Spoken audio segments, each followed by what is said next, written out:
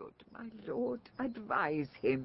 He cannot want the best that shall attend his love. Heaven bless him. Farewell, Bertram. The best wishes that can be forged in your thoughts be servants to you. Helena, be comfortable to my mother, your mistress, and make much of her. Farewell, pretty lady.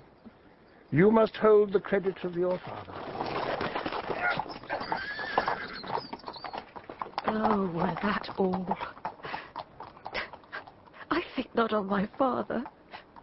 And these great tears grace his remembrance more than those I shed for him.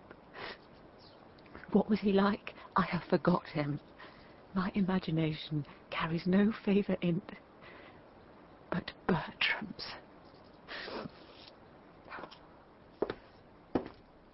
I am undone.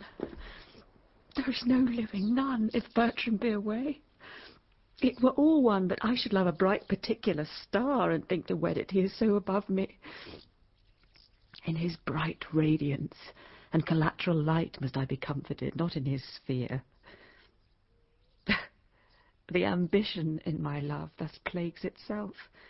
The hind that would be mated by the lion must die for love. 'Twas pretty, though a plague, to see him every hour, to sit and draw his arched brows, his hawking eye, his curls, in our heart's table. Heart too capable of every line and trick of his sweet favour. But now he's gone, and my idolatrous fancy must sanctify his relics. Oh, who comes here? One that goes with him. Parolles. I love him for his sake. And yet I know him a notorious liar. Think him a great way fool, solely a coward. Yet these fixed evils sit so fit in him that they take place when virtue's steely bones look bleak at the cold wind. Save you, fair queen! And you, monarch? No! And no. Are you meditating on virginity? Aye. You have some stain of soldier in you. Let me ask you a question. Man is enemy to virginity. How may we barricado it against him? Keep him out! But he assails, and our virginity, though valiant in the defence, yet is weak. Unfold to us some warlike resistance. Oh, there is none. Man sitting down before you will undermine you and blow you up. Bless our poor virginity from underminers and blowers up. Is there no military policy how virgins might blow up men? Virginity being blown down, man will quickly be blown up. Marry in blowing him down again, with the breach yourselves made. You lose your city. It is not politic in the commonwealth of nature to preserve virginity.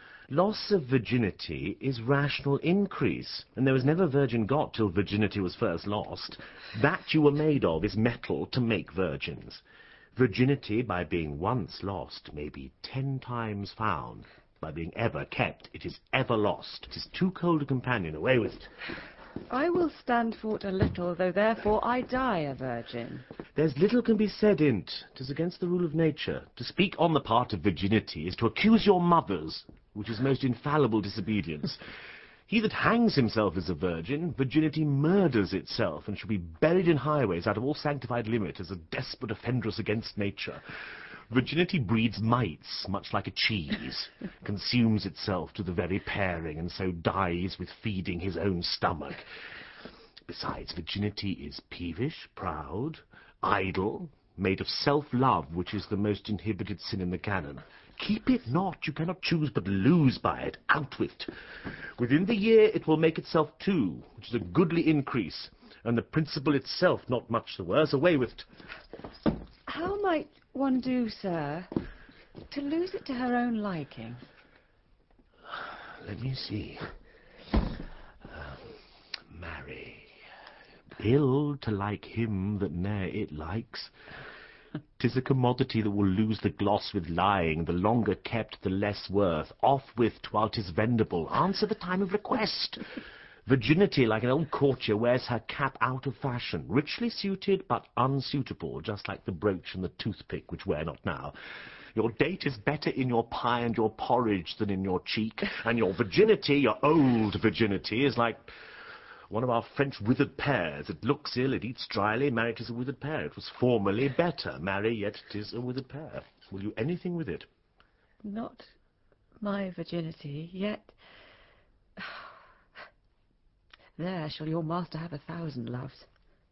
A world of pretty, fond, adoptious Christendoms, that blinking Cupid gossips. Now shall he... Oh, I know not what he shall. God send him well. The court's a learning place, and he is one. What one, i' faith? That I wish well.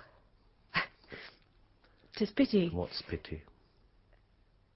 that wishing well had not a body in't. Monsieur Parolles, my lord calls for you. Little Helen. Farewell. If I can remember thee, I will think of thee at court. Monsieur Parolles, you were born under a charitable star. Under Mars, I especially think under Mars. Why under Mars? The wars have so kept you under that you must needs be born under Mars. When he was predominant? When he was retrograde, I think, rather. Why, think you so? You go so much backward when you fight. And that's for advantage.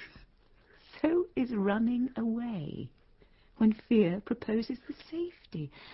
But the competition that your valour and fear makes in you is a virtue of a good wing. And I like the word well. I am so full of businesses, I cannot answer thee acutely. Farewell. When thou hast leisure, say thy prayers. When thou hast none, remember thy friends. Get thee a good husband, and use him as he uses thee. So, farewell. Ho!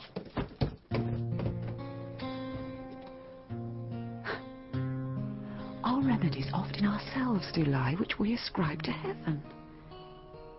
The fated sky gives us free scope. Only doth backward pull our slow designs when we ourselves are dull. What power is it which mounts my love so high, that makes me see and cannot feed mine eye? The mightiest space in fortune nature brings to join like likes and kiss like native things. Impossible be strange attempts to those that weigh their pains in sense, and do suppose what hath been cannot be. Whoever strove to show her merit that did miss her love? The king's disease.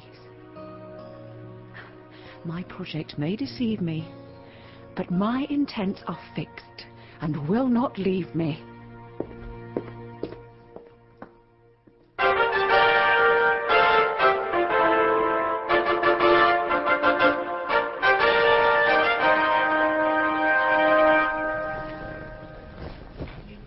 The Florentines and Sienese are at it by the ears, have fought with equal fortune, and continue with their war. So 'tis reported. Nay, 'tis most credible. We here receive it a certainty, vouched from our cousin Austria, with caution that the Florentine will move us for speedy aid. His love He is... hath armed our answer, and Florence is denied before he comes.